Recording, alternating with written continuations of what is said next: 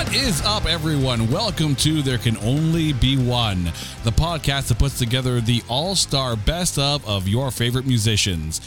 Now, it seems fitting that since we started this podcast many months ago, talking about one of the big four, we kind of have to work our way through. So let's deal with the biggest of the big four, and that's Metallica. And joining me to go down this road from my weekly mixtape and playlist wars, Brian Colburn is back. Brian, welcome to the show. How you doing? I am doing great, man. Thank you so much for having me on for this one, because Metallica is just one of my favorite bands of all time, and I am really excited to go down this rabbit hole with you tonight. Oh, and there is a lot to go through here, but I'm just going to ask you right now, because I know a lot of our musical experiences when it comes to bands and songs and whatnot comes from live. So I will ask you, how many times have you seen Metallica live so far? I am closing in, I want to say, on 10 times. And this summer I will be seeing them twice, because they are doing the New York show where they're playing both Friday and Sunday night. So I get to see a no-repeat weekend from them, which hopefully, even though I've seen them 10 times, I have never seen them perform Blackened before. So that is on my wish list, because they have been playing it overseas, and I am hoping they bring it to the States, because that is the one song I need to check off my live Metallica bucket list. And I've seen some special shows. I saw the live covers only show from the Roseland Ballroom, where they had a Metallica cover band open, and then Metallica did nothing but covers. It aired on MTV. I saw the S&M concert when they did the one-off at Madison Square Garden. So I've seen some special Metallica shows through the years, and I'm looking forward to, because it has been since the Death Magnetic tour since I've seen them. So I'm really excited about it. See, I feel like I'm a little behind, because I have only seen Metallica live twice.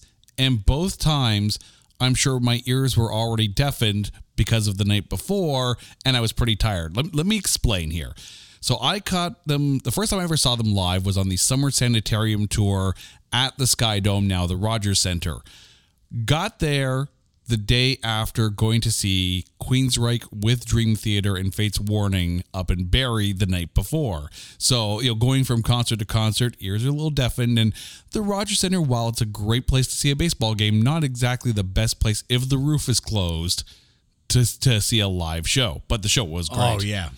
The second time was at Rock on the Range. It was the last day of that festival, so you're going to be tired by the time you get to that point as well. So just know I need to see Metallica with, fresh ears and fresh eyes eventually when they come back to Toronto. But that being said, we have a lot to get through, because we are about to go through 15 Metallica studio albums. We will not be covering any live albums, so that means we're not dealing with the live Benjamin Birds box set. We're not dealing with S&M and any other live albums. We're also skipping the Blackest collection, because while they're Metallica songs, it's not exactly Metallica doing them, and we're not doing any best ever compilations. So that includes the Some Kind of Monster soundtrack or the Through the Never soundtrack. We're also not going to be covering the songs that were only on soundtracks where they were not the primary artist. So I Disappear from the Mission Impossible 2 soundtrack would not qualify. However, we are going to start at the beginning, and that is Kill 'Em All. At this point, the band is James Hetfield, Lars Ulrich, Cliff Burton, and Kirk Hammett, although a number of the songs on the album were co-written by Dave Mustaine. The album was released July 25th, 1983, and hit number 66 in the U.S. It is 3 times platinum in the U.S. and platinum in Australia and Canada, and there were 2 singles off of this album. Jump in the Fire actually hit number 30 in New Zealand. Now, we also have some shout outs throughout the show, so we will be getting to them throughout. So thank you to all of you who shouted out and put some songs in there from Twitter and from Spoutable. Kevin Hackett and Sean Faust both went with Whiplash off of this album, and Coach Fisher went with Seek and Destroy. So Brian, I'm going to give the floor to you. Kill 'Em All, what have you got? Well, I'm going to start by saying that I had the 1988 Elektra reissue on CD. That was my first taste of Metallica Kill 'Em All, because it's not the album that got me into the band. My cousins introduced me to Metallica between Ride the Lightning and Master of Puppets, but the album that I truly discovered the band on was And Justice for All. And then I kind of went backwards and fell in love with the two I just mentioned, and then went back and got Kill 'Em All as well. So the version I had the covers Am I Evil and Blitzkrieg from the Garage Days Revisited album, which is also, both of those songs can be found on Garage Inc., which we'll talk about later. But I'm going to kick things off. I'm a sucker for opening tracks, and one thing Metallica has done throughout their career is started off every album with a fantastic track. And I could honestly just give you track ones all night long tonight and be perfectly content with it. I might not do that, but for now I am. I am starting off with the song that kicked off Metallica's discography, Hit the Lights. Let's start this thing up at 100 miles an hour, full throttle, take no prisoners. This is thrash Metallica at its finest. And as much love as I have for songs like The Four Horsemen and Whiplash, and then being a bass player, Cliff Burton's Anesthesia Pulling Teeth, which is just a gorgeous bass solo. One of the first things I learned to do on bass when I first got my bass. I'm going to go with the song that kicks it all off, Hit the Lights. Absolutely killer song, whether you hear it on the CD or whether you hear it live. I didn't go with that one, though. I ended up agreeing with Coach Fisher and going with Seek and Destroy.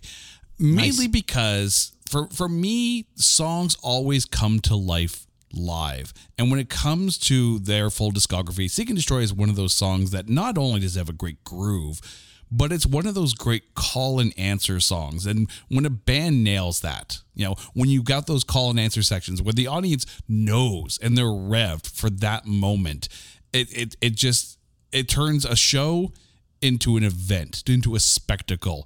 Seek and Destroy does that absolutely every single time. It's hard though, because this album is tough all the way through. This is your debut album and it slays front to back. 100% agree. This shows that Metallica was taking no prisoners from day one, and you could hear the foundation for why they will become the biggest metal band of all time on this album. Oh, absolutely. The fact that this is truly the beginning of the thrash era and starts it off with a bang. Absolutely. We now move on to Ride the Lightning. Released July 27th, 1984, the album hit number 48 in the US and number 9 in Finland. It is 6 times platinum in the US and platinum in Australia, Canada, and Germany. There was one song off of this, Creeping Death, hit number 117 in the UK. Going to social media, Coach Fisher and Sean Faust both went with For Whom the Bell Tolls, and Kevin Hackett went with Creeping Death. Brian, Ride the Lightning, what have you got? This is a really tough one for me because I absolutely love For Whom the Bell Tolls. I love the title track, Ride the Lightning. And the band starts my love of their instrumentals with the Call of Cthulhu. However, I am going to agree with Kevin and go with Creeping Death as my choice for tonight. And the reason being, this song, you talk about the call and response. When I saw them live the first time, 20,000 people were just chanting "Die" during the breakdown. It was just one of those moments where I'm like, oh my God, I'm in my element here. This is unbelievable because we're just as much a part of this song as the band on stage. And it really hit home with me. And this song is also special because I went to a Catholic high school, and my favorite religion teacher, and there's a reason why she's my favorite, is because of one class, one day, my junior year. She brought in a cassette deck, put it down on her desk, and she said, we're going to be doing Bible studies today with a little bit of a twist. And everybody in the class kind of groaned, and she pulled out a passage and she read it. And then she hit play and started playing Creeping Death. And she started tying the song into passages from the Bible. And it was the greatest religion class I had ever sat through in my entire life.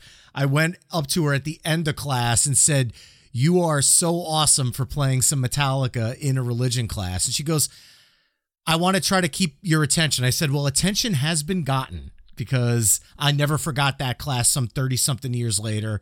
And the song, again, just holds up. It's an amazing track. It's one of their staples. It's tough because some songs almost become tough to call out because they're so universally beloved in the Metallica catalog. You almost want to pick out a different cut to try to like mix things up, but this song you have to talk about at some point. So I'm going with Creeping Death. I love the fact that you can have a teacher, a religion teacher no less, get it. Absolutely get it and connect with their students. I love that. Also, only on a music podcast about a metal band can you sit there and say, I was in an arena with a bunch of people shouting, die, die, die, and I was in my element. And have it be okay. I love that you pointed out the Call of Cthulhu. First of all, Ride the Lightning, I think, is the Metallica album I have played more than any other album in their entire discography. This may actually be my absolute favorite Metallica album. So it's this one was so tough for me. But I remember Call of Cthulhu being just one of those ones where you close your eyes and you try to envision everything that, you know, that it could be. Like if this was in a movie, what would that movie look like? That maybe it's just me being a video editor and that's kind of how I visualize some of these things. Call of Cthulhu got a lot of play, but it's not the song I went with. If I'm ever at a show and I want to raise the horns, I'm hoping and praying that Trapped Under Ice is on the set list. You know, it's not the song that starts the album, but oh my God. Like, again, another one of those songs where you hear it and your immediate response is to turn up the volume. There's a lot of Metallica like that. This album, you know, even though it's not the fullest mix, obviously, like when you get to the Bob Rock produced albums, you get a much more fuller, like fill the audio spectrum mix, but the songwriting on this album is just so good. But whatever it is about Trapped Under Ice, and sometimes you can't quite put your finger on it, that song to me, every time I hear it, turn the stereo up. Completely agree. It's a fantastic track, and it is truly an underrated Metallica track. I know they play it, but they don't play it as much as stuff like For Whom the Bell Tolls, Fade to Black. Even the Call of Cthulhu, I've heard more than Trapped Under Ice live. So, and Call of Cthulhu, I think, is probably, you know, and coming from a bassist, this is saying a lot. I think Call of Cthulhu is their best instrumental, period. Ooh, that's tough. That's tough for me. That's really tough because Orion from the next album we're about to talk about, it, to me, is like neck and neck with it. They're both fantastic. I think it's because for me, Call of Cthulhu is the most, for lack of a better term, lends itself more to cinematography and to visualizing. Yes, 100% agree. Whereas Anesthesia from Kill 'Em All is just more of a, dare I call it, glorified bass solo. But I mean, we're talking about Cliff Burton here, so there was nothing glorified about it. He truly was a one-of-a-kind bass player, and the musicality that came out of that song, it was basically like a guitar solo done on bass. It was just such a wonderful track. Not glorified, just glorious. Amen. We now move on to Master of Puppets, released March 3rd, 1986. The album hit number 29 in the US and number 7 in Finland. It is 6 times platinum in the US and Canada, and platinum in Australia, Britain, Germany, New Zealand, and Finland. There was one single off of this one, Master of Puppets, the title track, hit number 18 on the mainstream rock charts. Now, Sean Faust picked Orion or Damage. I get it. It's a hard album to pick one. And then Coach Fisher and Kevin Hackett picked the title track, Master of Puppets. Brian, Master of Puppets, what's on your list? Ooh, this one is ridiculously tough. I love the title track. I like the title track before Stranger Things made it a thing again. Okay, I just want to put that out there. The Things That Should Not Be, amazing song. Primus did a great cover of it. Welcome Home, Sanitarium, amazing song. Orion, amazing. Here's the thing. Metallica knows how to start an album. I think I said this before, and I'll say it again. And on Master of Puppets, they showed that they can end an album with Damage Incorporated. So I'm going to do a real scientific approach to choosing this. I've got a quarter in my hand right here, and I'm going to flip it, and looks like I am going to agree with Sean Faust and go with Damage Incorporated. Literally flipping a coin between that and Battery because I think it's tied for the most powerful opening closing to a Metallica album ever. And by a flip of a coin, Damage Incorporated gets my vote over Battery. I love both songs. So you're going with the end track, and I'm going to take a cue from you and go back to the beginning of the album and go with Battery. Song blisters. But that opening guitar intro, like Metallica, obviously, you know them for the thrash, you know them for James Hetfield's like monster down picking, like everything they do. Kirk Hammett and a wah pedal is a marriage made in heaven.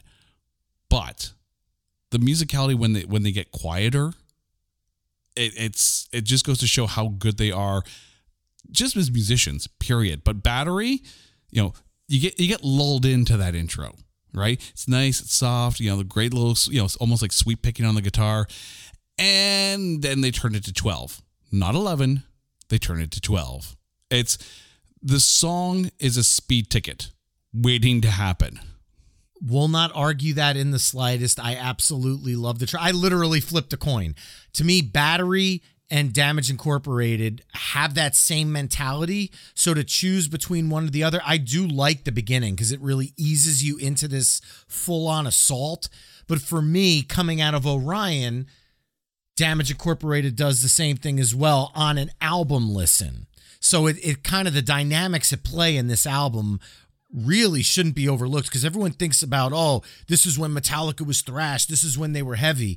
Make no mistake, they knew how to speed things up and slow it down. People forget that there are songs like Fade to Black and Sanitarium where the band knew how to take it down and then bring it back up. So it wasn't just 30 minutes of a metal assault. There was moments in the album where they were taking you on these journeys between the thrash and other parts.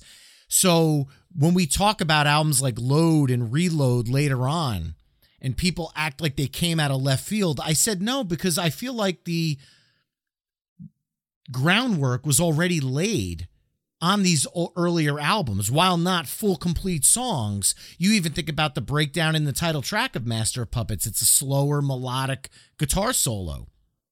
And when you hear some of the slower stuff they do on later albums, I don't feel like it was a huge departure from that. And I know that's going to be a controversial statement, but there it is. You have to absolutely love this album. Again, like when you think about this, right? Your first 3 albums out of the gate and all of them, like you could go from cover of album 1 to end cover of album 3. And it's killer all the way through. Like some bands, it's almost like they have enough magic sauce for like a couple of really, really good songs that stand the test of time. 3 albums in a row, every song. Special sauce on everything. 100%. We now move on to Garage Days Revisited. And depending on what format you're on, it's either the 598 EP or the 998 CD. Released August 21st, 1987. This is the first album with Jason Newsted on bass, listed as Master J New Kid. The album hit number 18 in the US and is platinum. I'm going to jump on this one first, if that's okay. Sure. When it comes to, and we talked about this earlier on, when it comes to Metallica and live, like there's just no better avenue to hear some of these songs. And the first time I heard them cover Last Caress was on the live Binge and Purge CD box set. And it kills. It's short, it's fast, it's great, and you find yourself singing along. And it's one of those things where I was not the biggest Glenn Danzig fan until you start to realize, okay, so Metallica did this song, and then Metallica covers them later on in their career. It's like, okay, maybe I need to really, really deep dive into this kind of thing. So the fact that you have a covers EP like this, A, it's a great way to break in a bassist, but B, it introduces you to songs that you may not have necessarily sought out otherwise. Last Caress hooked me from live Binge and Purge, and it still sounds great on the studio release. But what have you got off of Garage Days Revisited? Well, we missed the mark by a coin flip on Master of Puppets, but we are in lockstep on the 998 CD. I'll go with CD. I also chose Last Caress, Green Hell, the track 5 on that. But I want to point out first that this EP introduced me to Diamond Head, Killing Joke, Budgie. I knew who the Misfits were, and Holocaust. I didn't know those first 4 songs. And it's an EP like this that made me go back and look into these bands. And I'm thankful for that, because I would not have known them had it not been for Metallica introducing me to them. The reason I chose Last Caress, I talked about that MTV covers only Metallica show that my cousin and I saw back in the 90s when Garage Inc. came out. And they played the first hour, and then James Hetfield's on the stage going, Are we off? Are we off the air? Are you sure?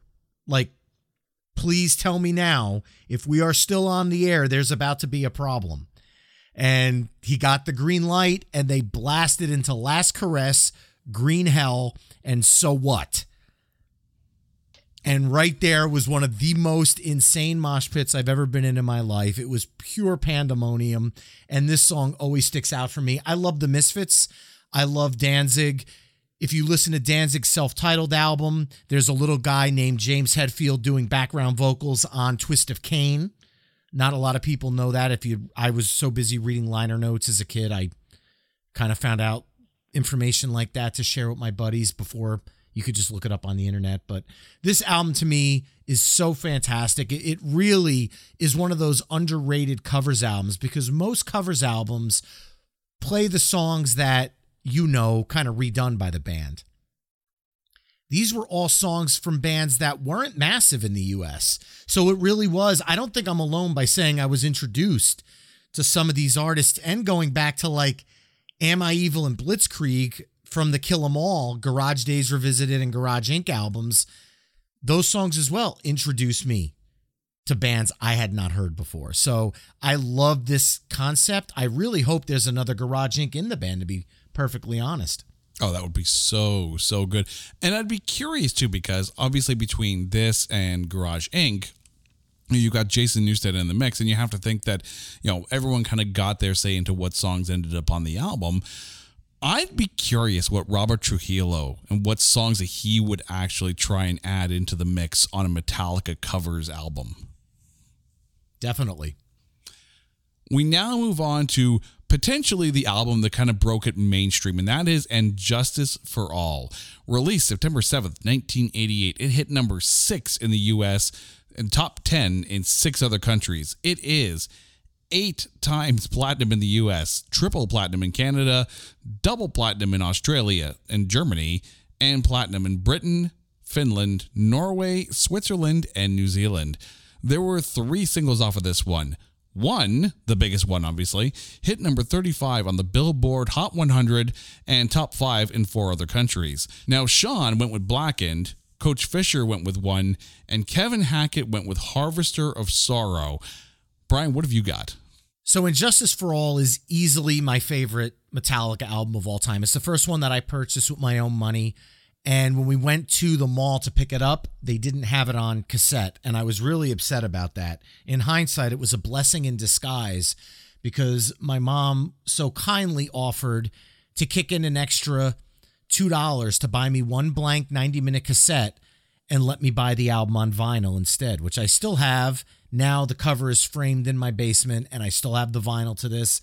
The original pressing, the original pressing of the album, and I will never get rid of it. It's one of my most prized vinyl albums. I absolutely love this album. Picking a top song between songs like Eye of the Beholder, the title track, Dyer's Eve, man, those are all amazing tracks. Obviously, One is so musical. I mean, the kick drum becomes a musical instrument in this song, where everybody knows if you play that kick drum leading into the heavy part, any metal fan knows exactly what's going to happen. And that's something where I know a lot of people like to rip on Lars, but he is a very musical drummer. His drums are memorable. They play to the song, and that's one of the biggest examples there. However, my favorite Metallica song is on this album, and it is the one Metallica song I have never seen live, so I'm putting it into the universe tonight on There Can Only Be One, with the hopes that this August I finally get to see Blackened performed live. Hell, guys, you named a whiskey after it. Play the song every night. It's the best song you've ever recorded on what I feel is your best album. Bass be damned with that whole situation. I actually don't mind the mix. I was not sitting there in 1989 listening to this on the album saying there should be more bass. I was just getting lost in these amazing songs. So for me, it all lives and dies by the opening track, Blackened. I love the pick. Absolutely love the pick. And, I can't say anything about, bass not being in the mix because, I'll be honest, the first cassette that my first band ever put out, there wasn't much bass in the mix there. So I'd be hypocritical to point out anyone else's album to say that. And I'm the bassist and I said that, but here we go. I have to go with one off of this one. Okay. You always remember your first experience with, really connecting with a band. And I'm sure like you with MTV, I would come home from school and pop on Much Music and watch the videos, and I'd have VHS tapes full of music videos that were basically music video mixtapes, fitting, sees how you're on the show. And I remember the video for one when I first saw it, and it's just like, this is something I've never seen to this level before. I mean, yeah, you see, you remember the old Iron Maiden videos where it's just like a lot of stock footage put together and cut to the beat, and that was their music video. Here was something where they combined, the footage of the band in black and white, matching the black and white of the film footage. Like, it was a story. It was one of the first times where you saw this dramatic matching tonality between band and footage story, and it worked so well. And to this day, I still think it's one of their best videos, even in its simplicity in the editing and the camera stylings. Not every video has to have like that stroby, blurry kind of effect that the Enter Sandman video had. This was a very simply shot video, but it was still super effective. So as a music lover and as a TV guy, I absolutely appreciate just the art behind both aspects of this song. It's one for me. And on the video, I will also chime in. It's that black and white video, but it also has this weird bluish tint.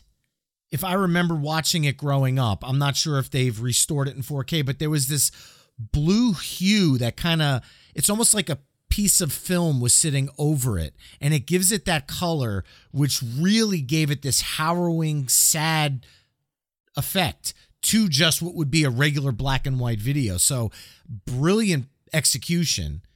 And I obviously could have easily picked this one as well, because this is the song that made me want to go out and buy And Justice for All. So absolutely nothing against the album, nothing against this song at all. Yeah.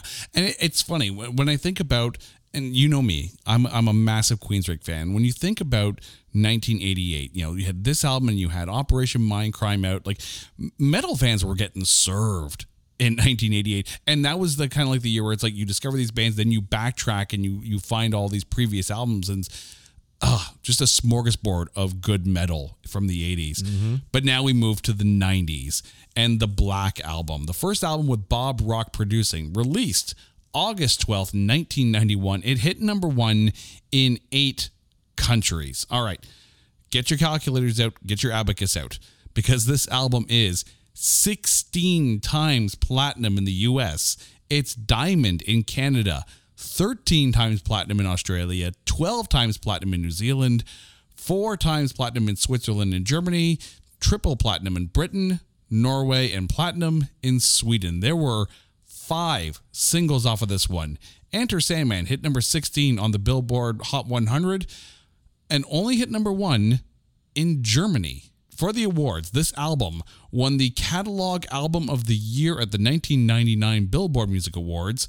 It won Best Metal Performance for the entire album, 1992 at the Grammys. At the MTV VMAs, Enter Sandman won Best Heavy Metal Hard Rock Video. Now, to the Twitter and Spoutable chime-ins, Becky A. went with Through the Never, although her mother picked Nothing Else Matters. Jen the Muse picked Nothing Else Matters. Joe Don't You Know went with Enter Sandman. Sean Faust went with Of Wolf and Man. And both Coach Fisher and Kevin Hackett went with Sad But True. Now, we've talked about this album before on the Playlist Wars Songs of 1991 album, so now I have to throw this out at you. Which song do you have? This is another tough one. I'll be perfectly honest. I love this album. I understand why some old school Metallica fans might not, but this is where I was really becoming my own musical person. I kind of was forging my own musical identity, and 91 was a great friggin' year to do that in, because there's that meme that's out there that shows all the albums that were released in 1991 within a few weeks of each other, between Pearl Jam's 10, Blood Sugar Sex Magic, Soundgarden, Bad Motorfinger, Metallica's Black Album. It's just what an unbelievable time for music. And obviously, I love Enter Sandman. I got nothing against it. I love Sad But True. I love The Unforgiven. The God That Failed, that opening bass line. Oh my God, this album is so massive. The reason why Nickelback's music is recorded the way it is because I have a feeling since album one, Nickelback said, take the sound on the Black Album. That's what we want. I have never heard drums sound more massive than the Black Album. And the fact that they haven't repeated that drum sound every album since, and they even went as far as the drum sound on Saint Anger, which I'm sure we'll talk about.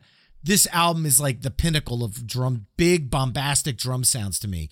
The God That Failed was a close number 2. And I think the reason I'm going with number 1 is because as much as I love the other songs I mentioned, there's a bit of overkill in these songs for me, because having seen them live, the singles are always the ones that are played in concert. So I feel a little, I don't want to say tired of them, but to be perfectly honest, if there's 70,000 people at the stadium and I know they're closing with Enter Sandman, as soon as they hit that open E, we're going to start working our way towards the car, because it's not worth an extra hour and a half in concert traffic. However, my number 1, I am 100% agreeing with Becky with the thrashiest song on the album, Through the Never.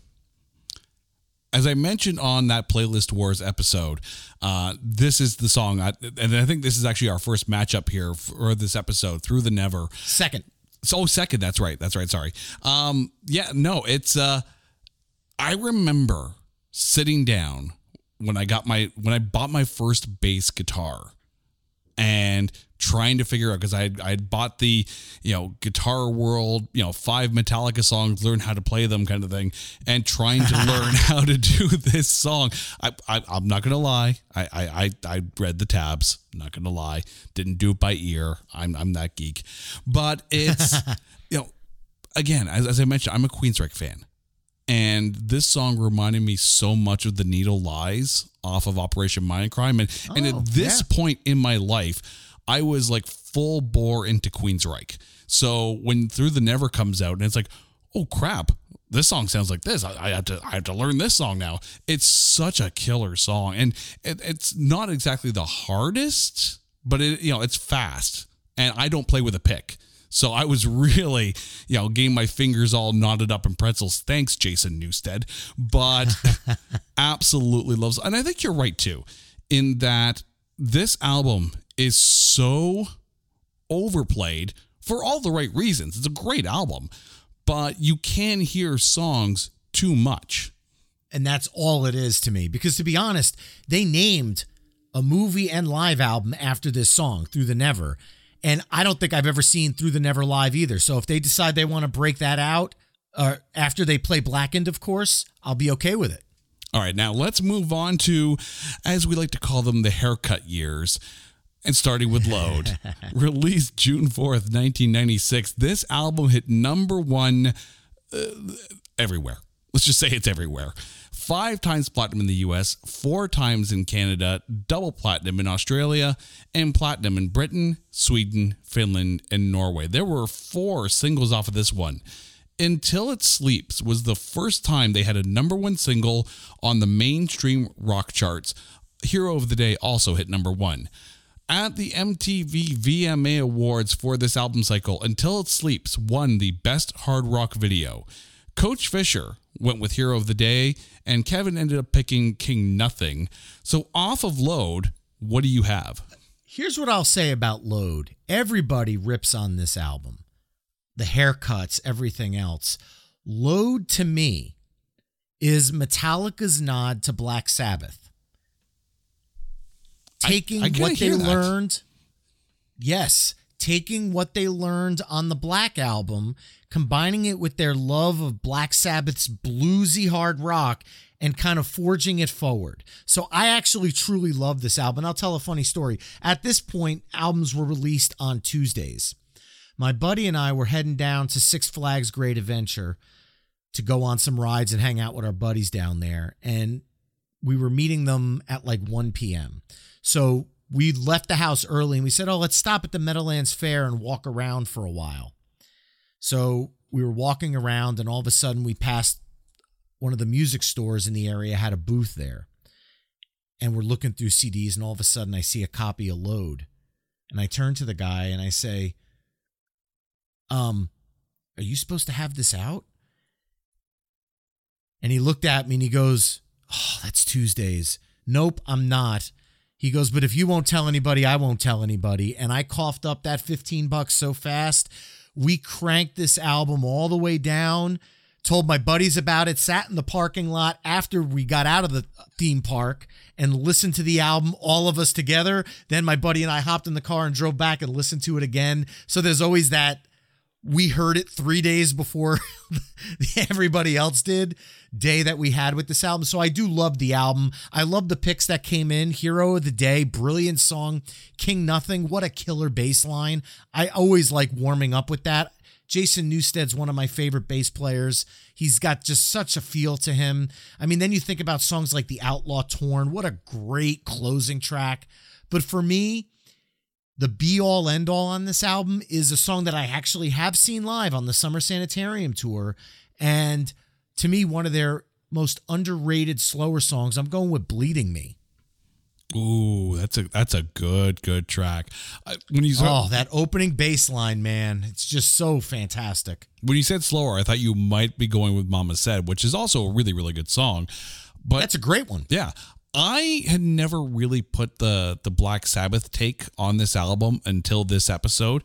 And when you mentioned The Outlaw Torn, I'm like, yeah, no, I could easily see how that slower, for lack of a term, sludgier sound to Outlaw Torn would very much fit into the Black Sabbath discography. However, you mentioned leading songs off of the album, and Ain't My Bitch is such a good song. I tossed and turned on this one. Outlaw Torn was up there. 2x4 is actually a really great bluesy jam as well. Yep, that's where I hear the Sabbath too. Oh yeah, but Ain't My Bitch, again, it's one of those songs where I lost track of the number of times I put this song on a mix CD or on a mixtape and put it in the car and say, all right, we're going. I don't know where we're going, but we're going. They have so many good songs like that. Just great driving songs.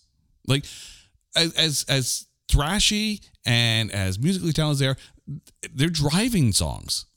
Absolutely. Can't get enough of Ain't My Bitch. And even to this day, when you think about it, that album is, doing the math here, was it 27? Yeah, 27 years old now. Whew. Getting old. But that song still. It's 27 years and 3 days old for me. I should rub that into everybody. But but the thing is, if a band were to come out with Ain't My Bitch now, it would hit number one. It's such a good song. Mm-hmm. Like a band like Nickelback or a band like Godsmack, if they came out with Ain't My Bitch today, it would be on every single rock radio station. It's that 100%. It is. And I'm surprised they don't play it more often, to be honest. I saw it on the Poor Touring Me tour in 97 when they went out with Corrosion of Conformity, and I saw them back-to-back nights and they played it both nights, and that was the last I saw it, so I'm really glad I got to see it. All right, we now move on to the sister of that album, Reload. Released November 18th, 1997, the album hit number 1 in 7 countries, including the U.S. It is triple platinum in the U.S., double platinum in Australia and Canada, and platinum in Sweden, Finland, and Switzerland. There were 4 singles off of this one. The Unforgiven 2 hit number 2 on the mainstream rock charts. At the Grammys in 1999, Better Than You won the Best Metal Performance Award. Coach Fisher went with The Memory Remains, and Kevin picked Fuel. So what have you got, Brian? This is an album for me where I feel like Use Your Illusion 1 and 2 for Guns N' Roses, on part 2, you started seeing examples of why it might have worked as a single album. I'm not going to say I hate it, but this album I did not gravitate to as much as Load. I felt like Load consistently was more of a consistently strong listen, where there's some dips in this album for me personally. I'm not a fan of the sequel, Unforgiven 2. You're right. It kind of sounds like it. See, that to me feels like a leftover. Kind of the way that Guns N' Roses did the alternate lyrics of Don't Cry. Okay. I mean, they did write a new song with new lyrics and a new melody, but it sounded way too much like the Unforgiven, and kind of the on the nose, the Unforgiven 2, to me, just distracted me from the song. Let me just say. I went with The Memory Remains. To me, I talked about that Sabbathy sound that was existent on these albums, and that one leads into that. And I love Marianne Faithfull's haunting vocals. Almost sounds like just like someone on their deathbed, and it just, you feel it, and it works so well. And that's another kind of call and response thing when they play this live, where the whole crowd sings that, makes the hair on my arm stand up. But there are other fantastic songs on Reload. I like Fuel. Lyrically, I know it gets picked on a lot, but musically it's great. And Low Man's Lyric were up there for me, but I had to go with The Memory Remains. You know, it's funny, as I'm looking at the track listing, and there were songs that I was juggling, and I completely agree with you. When you take a look at Use Your Illusion 1 and 2, and you could even say the same thing too about Melancholy and the Infinite Sadness and that double album. There were enough songs to make one phenomenal album, and then maybe release the others as B-sides on singles, and that would be fine. But there are still some gems on this one. I originally had one song on here, and I'm just like, yeah, but I really, really like this other song. So I'm calling the audible on my own damn list, and I'm switching a song here from what I wrote down. I originally had Fuel written down, and Batsy was also in the mix. But then I look and I'm like, oh, wait, I forgot about Carpe Diem Baby. Mm-hmm. Which is, again, you can see how that one would fit into that Sabbathy type vibe as well. And yep. I completely agree with you on Unforgiven too. I was fine with the song until you get to the end. 'Cause you're unforgiven too. It's like, oh, you did a roll credits moment in your own damn song. You didn't have take but that. The thing is, but lyrically, he's saying two like TOO, like Teen Wolf 2. That's the part where they put the 2, like number 2 in the song title. He's actually saying because you're unforgiven too, like TOO. So to me, I've always referred to the song as the Unforgiven TOO, which always makes me chuckle from a Teen Wolf perspective. But the thing with Carpe Diem Baby is it's not that overplayed either. You know, with Fuel, you had not only, you know, covers, you know, I still remember like Avril Lavigne coming out and doing that song as well. Like, it's a great song. Absolutely. But Carpe Diem Baby for me just has the right groove to it. Before we move on, I want to give you the moment here to tell us a little bit about My Weekly Mixtape. Well, My Weekly Mixtape is a weekly music show that I put out. I made sure to kind of set myself up for that one by including it in the title, where each week I do what I did when I was growing up, which was get together with my friends and create mixtapes. And in this show, I am lucky enough to be able to do something Similar to that, however, it's both with my friends, fellow podcasters, and sometimes the musicians themselves building mixtapes based on either a band, an artist, or a topic, whether it be a genre or something made up like songs you would play at a cookout or barbecue, only instead of actually talking about the music you'd listen to, we talk about the foods you'd eat and create a musical playlist based on food types. And then we do some more serious shows. I've been blessed enough to have artists from the Billy Joel band, Liberty DeVito, the drummer for Billy Joel. I've had Will Turpin from Collective Soul and Bill Gibson from Huey Lewis in the News, Lawrence Gowan of Styx. They all come on to talk about their band's music, which to me, from a fan plus band perspective, it makes such a really fun dynamic. And it's just something that I get to still continue to do, something that truly made me happy as a kid, which was creating mixtapes with my friends. And now we do it discussion form as a podcast. Okay, I'm going to ask you a quick question here, and no, it's not going to be what does a mixtape mean to you, because I've heard that question before, but a couple times, right? But let me ask you, what is tougher for you, going through and narrowing down what song is going to be next in the mixtape, or looking at an album and only picking one song? It's equally as tough, because when I was sitting and making mixtapes as a kid, I always tried to keep myself to that one song per band thing, because whenever I was with my buddies, if there was a band they liked, I kind of wanted to always try to keep the music in the same style, so that way maybe I can introduce them to new bands and they would do the same for me in return. So I kind of like that rule now on the show. However, it all depended for me as I was making the mixtape where the vibe was going. So I might have said, I'm going to put these two songs on there. And then I would start, as I was recording it, I would get to that point and be like, man, with these other songs that I heard before, I need to go with this other one instead, because it just works better for this mix. And yes, folks, even at 10 and 12 years old, I was that much of a nerd. But that just means the mixtapes are that damn good. And so is the podcast. So listeners, if you haven't had a chance to go listen to my weekly mixtape, run, don't walk. All right, go listen to the show. It is so much fun, and you will find yourself playing along with the show while you're listening. It's going to happen. There's no choice. You will do it. Resistance is futile. Hey folks, Stefan Shirazi and Renee Richardson here from the Metallica Report. And we are proud members of the Pantheon podcast family, where the best of music and podcasts unite. We've got something pretty cool for you. We're giving away an exclusive Metallica merch package worth over $250. That's a whole lot of Scary Guys, skulls, M72, and other sought-after Metallica swag. And we've made it easy for you to win. Follow and share the Metallica Report, and you're in the game. Go to pantheonpodcast.com/Metallica, enter your email, and hit that button to be entered to win. And just like that, you're eligible for our monthly exclusive Metallica merch package. And guess what, rockers? You can enter every month, so just do it. And while we love our global brothers and sisters, the lawyers won't let us ship outside the U.S.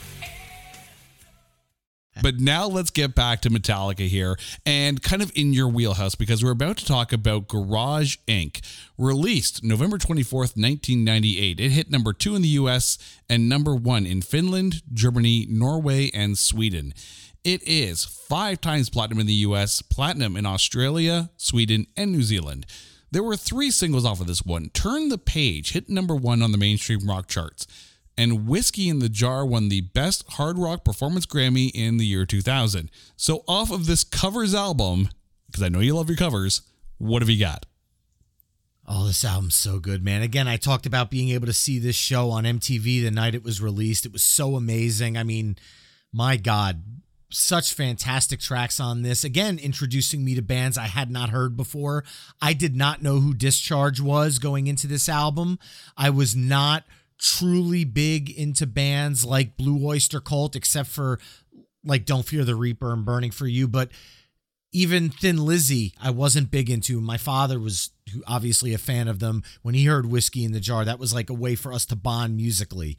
However, for me, as much as I love Turn the Page, when Metallica gets accompanied by Pepper Keenan, who is the lead singer of Corrosion of Conformity, Jerry Cantrell and Sean Kinney of Alice in Chains, Jim Martin of Faith No More, John Popper of Blues Traveler, Gary Rossington of Lynyrd Skynyrd, and Les Claypool of Primus, along with Metallica, acoustically covering Lynyrd Skynyrd's Tuesday's Gone. There's just too much musical firepower on that one track to not include it on this list. And the funniest part, Les Claypool does not play bass. He plays banjo on the track. That's a little fun fact for you. That song is one of those moments where you just wish you were there when they recorded it, because you can just imagine how that session probably came about, and just, being in a room like that would just be, musical ecstasy. And Tuesday's Gone was one of the songs I really had a hard time weeding out. It's Electric was also another song that I had considered. However, apparently I have a thing for when Metallica covers the Misfits. So their cover of Die, Die, My Darling, it's a happy song, right?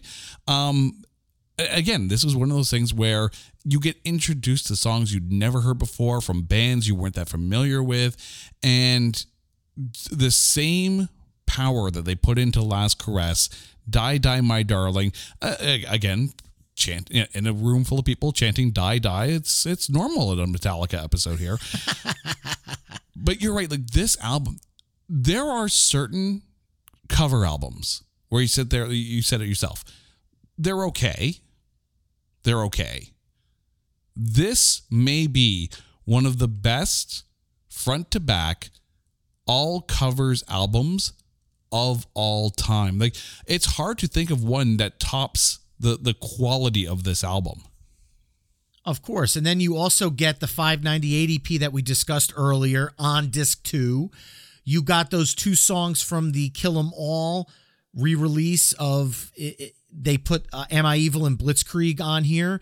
I had all the CD singles from the Black Album. I was that much of a music nerd. I always bought the CD singles. So I already had Bread Fan, The Prince, Stone Cold Crazy, So What, and Killing Time. And I also had the Hero of the Day CD singles. So I had all the Motorheadache. So to me, disc 2 was all stuff I had already owned. But to people that didn't get all of those overseas releases, this is the perfect way to get them all. I wish I had known in time. I probably would have just waited. Mm-hmm. And when you think about, Garage Days Revisited, it's an EP. So you only had like 5 songs on there. You think back to some of the other all covers EPs, like Skid Row's Beside Ourselves is a great covers EP, but it's only 5 songs.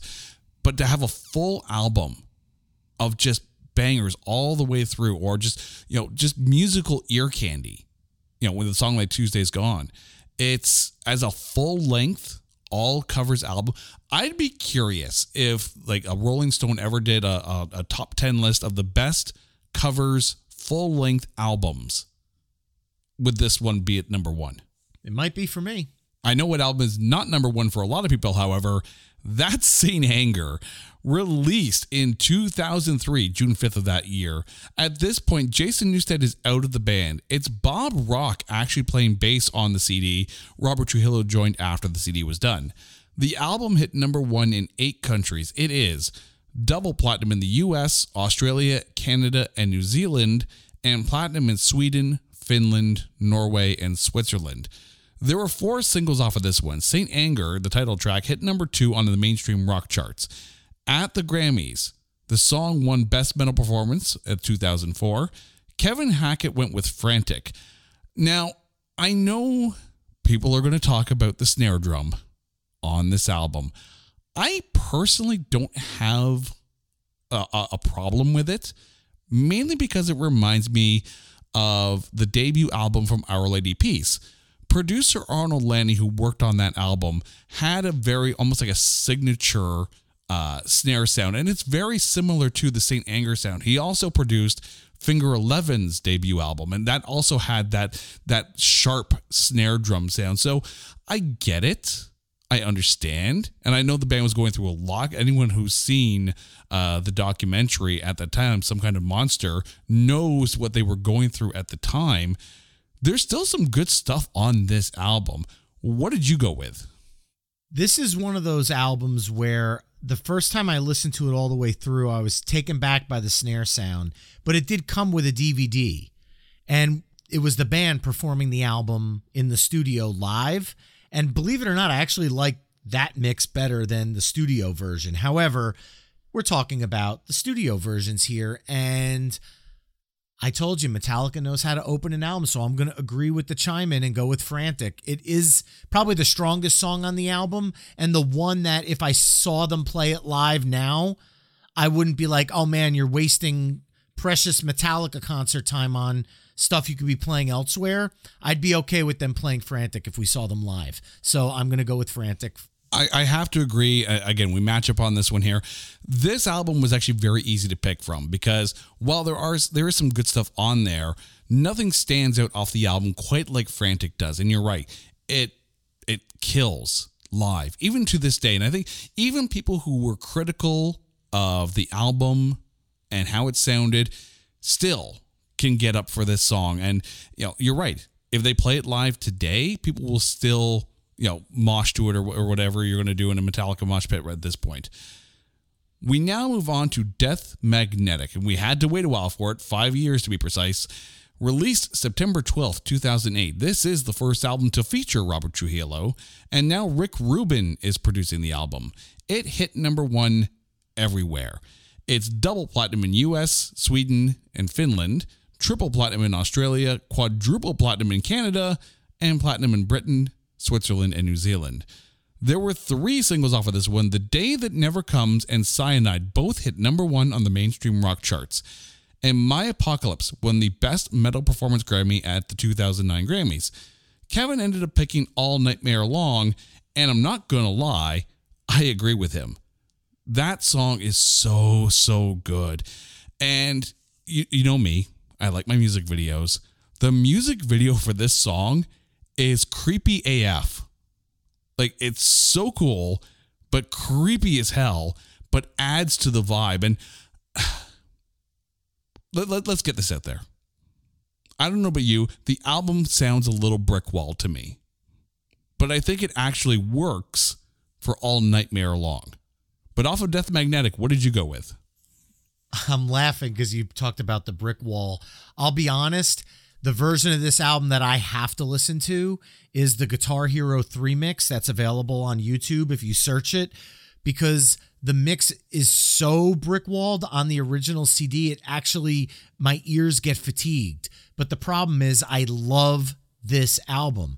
And if it wasn't for the fact that they had the Unforgiven 3 on it, it would probably be my second favorite Metallica album. I kid you not. As much as I love Master of Puppets and Ride the Lightning, this album just hit at the time for me musically where every song just resonated with me except for the Unforgiven 3.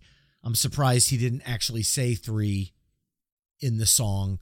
There's a song on Beyond Magnetic that we're going to get to shortly that for me, had they swapped them out, it would be my second place Metallica album. So we'll get to that. But for me, Metallica knows how to open an album.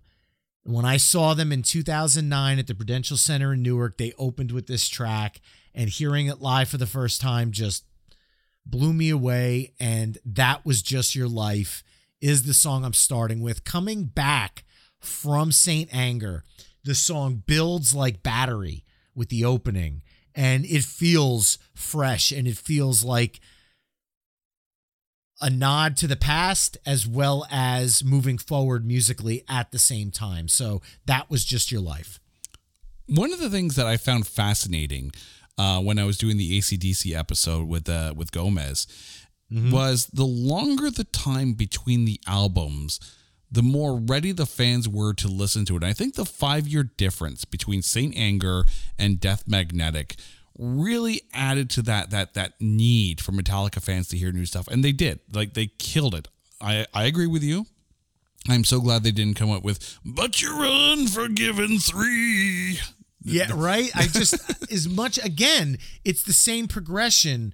There's a song on Beyond Magnetic that if you swap them out, the album level goes up even higher. So we'll just get to that. soon.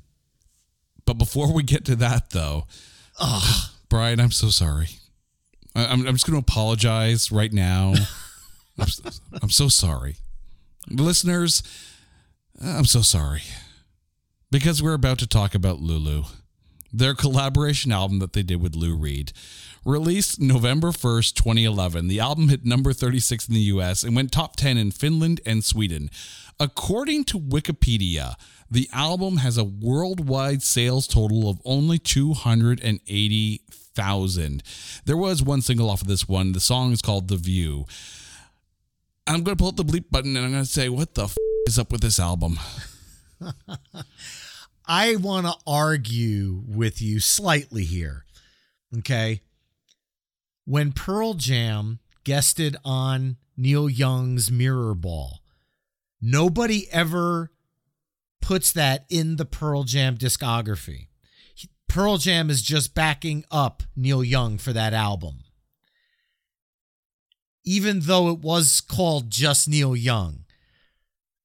All Metallica's doing is being the Pearl Jam to Neil Young, only this time for Lou Reed. They're his backing band. I don't consider this Metallica canon. I consider this a collaboration. And yeah, this is tough. This was a tough listen today. I had to listen to the whole album just to make sure I was picking the right song. And it's a tough listen. I'm not a massive Lou Reed fan. I respect him. But so I had to go with the song that blew me away the most that you possibly could on this album. And I went with Dragon mainly because it is one of the heavier riffs on the album, and the guitar solo in it, as manic and kind of choppy as it is, I really enjoyed that musical section. So I'm going with Dragon. I was telling a friend today about recording this episode with you tonight. And he said, well, who are you covering? I said, Metallica. He's like, oh, cool. I'm like, yeah, we're even doing the Lulu album. He's like, what's Lulu? So yeah, I went and I started playing the album for him. The very first song, Brandenburg Gate. And it starts okay. And then, Metallica kicks in. And you could see the look on his face change from, okay. Oh, dear God. What is this? But I try to. I know I don't like being negative. I know you don't like being negative when it comes to talking music, but this may be, and I guess it depends on what you're expecting going into this. But if you're expecting Metallica, this is going to be the worst album you ever heard. Right, but if you go into this a Lou Reed fan and expecting a Lou Reed album, I think you look at it in a completely different way. But me not being a massive Lou Reed fan, I've always just looked at this album as, hey, Metallica's playing as a backing band, but don't go into this looking for Metallica. You're not going to find it. So about halfway through the album, I changed my mindset. And I'm like, I'm going to forget who's doing the album. I'm going to forget about Lou Reed. I'm going to forget about Metallica. And I'm going to try and picture this as more of a weird dystopian concept album. And it started to make a little bit of sense. And you could almost get into some of the songs in that mindset. Almost. Let's not go full Lulu here, okay? It's an almost. But, Cheat on Me isn't bad if you're in that mindset. But I would say, as a whole, I think the song Iced Honey probably stands out the most. This feels the most like a song you could hear either artist do and actually get away with it. But you have to be in a headspace, and I'm sure it's probably has to be extra medicated for this album. But if you are in that headspace and you do appreciate that, I really want to hear from someone who thinks Lulu is a great album. I would love to hear their reasoning behind it, because I'm not throwing this album out the window and burning it like it's some satanic device or anything. I'd be curious to hear a fan talk about it and see their point of view. I would too, because again, I would highly assume that the fan that wrote into you is a big Lou Reed fan and is taking it from the Lou Reed perspective. That would be my guess. Mm-hmm. Or they just really, really like songs that you probably wouldn't hear on the radio. I Am the Table? No. Well, let's move on to Beyond Magnetic, the EP that was released December 13th, 2011. The album hit number 29 in the US and number 2 in Finland. This 4-song EP, what did you have? Well, I told you there was going to be a song that I would want to replace the Unforgiven 3 with. And when I listened through Beyond Magnetic, I was so stoked when this came out because I loved Death Magnetic so much. And Hate Train, Just a Bullet Away, Hell and Back, I said, oh, these are good songs. These are good songs. I can understand why they didn't make the final cut, but they're still good. They're solid. Rebel of Babylon, holy, how did this not make the album? And why isn't Unforgiven 3 on Beyond Magnetic? I don't get it. Rebel of Babylon is a fantastic song that when you swap those two songs out, it makes Death Magnetic a better album.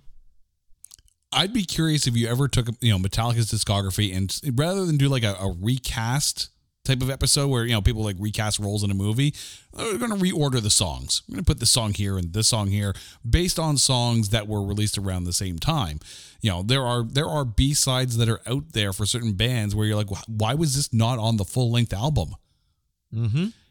Beyond Magnetic has some of those songs. I completely agree. Hate Train for me is the one I went with, though. Again, okay. Good opening song, decent riff all the way through. It was a bit of a harder album for me to get into, but Hate Train still stands out for me. It's a great track. I mean, look, I understand why it didn't make Death Magnetic. Lyrically, it doesn't have the more somber facing lyrics. It's a little Hate Train. It lyrically to me, it felt a little more, and I don't want to say this in a negative way, but kind of generic lyrically, where I feel like Rebel of Babylon kind of falls into the little bit more mystique with the lyrics where it would fit with other songs on Death Magnetic. So it's not a diss on the song. I promise you. I mean this like musically. I think the track is great. I just lyrically, it didn't sit with me as much, which is why I didn't include that one. I can see that. And you can probably see from a lyrical standpoint why some of these songs maybe didn't make Death Magnetic for sure. But now we have another 5-year wait for Hardwired to Self-Destruct. Released November 18th, 2016. It hit number 1 in 9 different countries. It is platinum in the US and Sweden and double platinum in Germany and triple platinum in Canada. There were 5 singles off of this one. Both Hardwired and Atlas Rise hit number 1 on the mainstream rock charts. At the Billboard 2017 Music Awards, the album won Top Rock Album that year. Coach Fisher went with Moth Into a Flame, and Kevin Hackett picked Hardwired. What did you go with? This is tough. I first wanted to ask a question to anybody who's a Metallica fan or to Metallica if they're listening. Disc 1 and Disc 2 of Hardwired to Self-Destruct came in at 77 minutes and 42 seconds, meaning it's shorter than the Load album. Load is the longest album in Metallica's discography because it tracked in at 78 minutes and 59 seconds, and it fit on one CD. Why did they split Hardwired into 2 CDs? Because it counts as 2 units sold for each album? Because it would fit on a single CD. So I've always wondered that. The deluxe edition had some fantastic cover songs on it. We talked about cover songs before. An Iron Maiden cover, Remember Tomorrow, and that Ronnie Rising melody, or Ronnie Rising medley from Rainbow. Really, really awesome. But for me, I know I crapped on Unforgiven 2 and 3. When you're going to do a song that feels like another song, you want it to tell its own story, but still feel like a perfect sequel. And in this instance, they did it. And I'm really tied here, but Spit Out the Bone is one of my favorite songs on the album, but just slightly being edged out by the closing track on Disc 1, Halo on Fire, which to me, I talked about my love for Bleeding Me. Halo on Fire to me feels like the sequel to Bleeding Me. So that's why I went with that one. Almost the spiritual sequel. I feel like I'm about to make another Queensryche reference. So bear with me on this one here, how Screaming in Digital off of Rage for Order is almost probably the, for like a term, spiritual sequel to NM156 off of The Warning. There were, you do have spiritual sequels, and, bands will do that and sneak that in. And, the ones who are really listening are like, okay, I can see what you're doing there. I honestly don't know why they did it as a 2-discer. I don't. I'm baffled now. The thing is, though, this is 2016, and as you go through the years and the decades, you see the how many times an album is platinum is decreasing, and it's sad to see, because physical media. I've lost track of the number of times I've hopped on Spotify and, went to go listen to an album. It's like, oh, that's the only album of that artist that isn't on Spotify, and it happens to be one of my favorites. And then you just like, let me get those books of CDs out and see if I still have the disc kicking around somewhere, and find a couple of AA batteries, put them in my Discman, or, oh, hey, it's actually on cassette. Where's my yellow Sony Walkman, which I still have, and it still works. I ended up going with Moth into Flame off this one here. Nice. Not just the fact that it's a great song, but there was something about that Grammys performance of that song with Lady Gaga. Like, you have to think that Lady Gaga's a bit of a metalhead. And I know she has, Anthrax has talked about wanting to do a song with her as well. And if Lady Gaga ever did a metal album, it would slay. It would absolutely slay. But Moth into Flame, it's almost a perfect song. It's got everything you want out of a Metallica album or a Metallica song, and it's still being done. And I'm just going to do the math here from 1983 to do the math here, 33 years later, and they're still able to write songs that sound as fresh, or would have sounded as fresh back then, today. Again, just shows how much special sauce they have in their writing. We now get to 72 Seasons, their most recent album, released April 14th of 2023. Hit number 2 in the US and number 1 in 8 other countries. There were 4 singles off of this one. Lux Eterna and 72 Seasons both hit number 1 on the mainstream rock charts. Kevin went with 72 Seasons, but what did you go with? I love 72 Seasons, so I want to give a shout out to Kevin on that pick.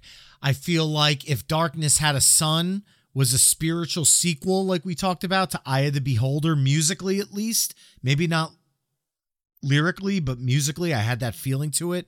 But for me, I started the night off with Hit the Lights, and I feel like the perfect bookend is the song they kicked off the album's announcement with, the first single, Lux Eterna. There's just something about it that I feel like is the perfect exclamation point when you start looking at my playlist from start to finish. Kill 'Em All with Hit the Lights, 72 Seasons with Lux Eterna. I remember when this song first came out and they put the video out, and you had put a tweet out there asking for people's takes on it. And one of the comments that you said, and it really hit me on this, is like, James Hetfield is singing like he's got something to prove on that song. And when you get to the chorus, and you're right, like, there is a renewed vigor with this song. Admittedly, there are some songs off of this album that feels like a couple of great riffs off of like riff tapes that are scotch taped together to form a song. But I do think Lux Eterna really stands out as one of their most fierce songs of the last 15 years. Like, younger bands are sitting there looking at that song going, holy crap, they're on the Red Bull. It's great. This shows that even with their increasing age, they could still slay with the best of them. Remember, this is 40 years after Kill 'Em All. And to have the same tenacity as Hit the Lights, regardless of age, speaks volumes. No pun intended. All right, so now comes the toughest part of all. So, Brian, I'm going to get you to go. Dumb question. Did you did you also pick Lux Eterna? Oh, sorry. I should have been much more clear on that one. Hells yes, I went with Lux Eterna. It is a solid song. Holy crap. Like, honestly, like I know how long I've been playing, and I don't know if I've got the kind of energy that they have in Lux Eterna. It is killer. And if I get a chance to catch them on this touring cycle, I'm waiting for that song. But now we get to the hardest part of the show. So Brian, I'm going to get you to go through your list, and then if there can only be one song, which one is it? All right, I kick things off with Kill 'Em All, Hit the Lights. From Ride the Lightning, Creeping Death. From Master of Puppets, Damage Incorporated. From Garage Days Revisited, the 998 CD, Last Caress, Green Hell. From And Justice for All, Blackened. From Metallica, Through the Never. From Load, Bleeding Me. From Reload, The Memory Remains. From Garage Inc., Tuesday's Gone. From Saint Anger, Frantic. From Death Magnetic, That Was Just Your Life. From Lulu, Dragon. From Beyond Magnetic, Rebel of Babylon. From Hardwired to Self-Destruct, Halo on Fire. And finally, from 72 Seasons, Lux Eterna. And my There Could Only Be One is Dragon. No, kidding. Is Blackened, my favorite Metallica song of all time, from my favorite Metallica album of all time. There Can Only Be One for me. It's the one song I really want to see live this summer. And if I do, I will be sure to tweet you at some point to say it's finally happening. Blackened is my There Can Only Be One Metallica pick. All right. And for me, off of Kill 'Em All, I went with Seek and Destroy. From Ride the Lightning, I went with Trapped Under Ice. From Master of Puppets, I went with Battery. Off of Garage Days Revisited, I went with Last Caress, Green Hell. From And Justice for All, I went with One. From Metallica, I went with Through the Never. From Load, I went with Ain't My Bitch. From Reload, I changed my mind and went with Carpe Diem Baby. From Garage Inc., I went with Die Die My Darling. From Saint Anger, I picked Frantic. From Death Magnetic, I went with All Nightmare Long. From Lulu, I went with Iced Honey. From Beyond Magnetic, I went with Hate Train. From Hardwired to Self-Destruct, I went with Moth into Flame. And I went with Lux Eterna off of 72 Seasons. But if there can only be one song, holy crap. That's a good list, though. Like, if that's a Metallica live set list, for me, that might be the best show. But I think I have to go with All Nightmare Long. You're right. Wow. Death Magnetic is such a phenomenal standout album. And even though Ride the Lightning may be the album I've listened to the most, and the Black Album may be the album that everyone's listened to the most, Death Magnetic stands out. And All Nightmare Long, brick-walled mix and all, still, it stands above everything else. It's truly a shame they're not playing more from that on tour. I have seen Cyanide pop up, and God, I think that's it, really. They have not done much from that album. I really hope they change that. I will say, too, if anyone ever decides to make a movie based on the All Nightmare Long video, Shudder needs to find a director to do that. It would be a phenomenal movie. Brian, thank you so much for going through all of these Metallica albums, 15 of them all. I'm still sorry about Lulu. But before we go, please let us know one more time about My Weekly Mixtape and where we can find you out there on the interwebs. Well, the home for everything My Weekly Mixtape is at myweeklymixtape.com. You can also search My Weekly Mixtape wherever you listen to podcasts. And if you're out there on social media, at My Weekly Mixtape on Facebook, Twitter, Instagram, TikTok, and Spoutable. Please connect. I love talking music with people, and I hope to be able to talk more music with you, Jason. It's always a pleasure being on Name the Next Band. Let's do another one. I absolutely love what you're doing here on the show. So not Lou Reed, though, right? Not Lou Reed. Okay. Just making sure. You don't have to listen to Lulu again. It's okay. Brian, anytime, any band, You're always welcome. Now, to you, our listeners, you guys know the drill. If there is an artist out there you want us to cover, hit us up on Twitter at OnlyOneCast or go to our website at notthatbadcast.com. Drop us an email and let us know. And while you're at the website, listen to the playlists that are embedded on the episode page so you can hear the songs that we picked off of this episode and check out the back catalog of previous episodes. There's a lot of music for you to discover. Until next time, Brian, thank you so much. Listeners, you are awesome. This is There Can Only Be One. Take care.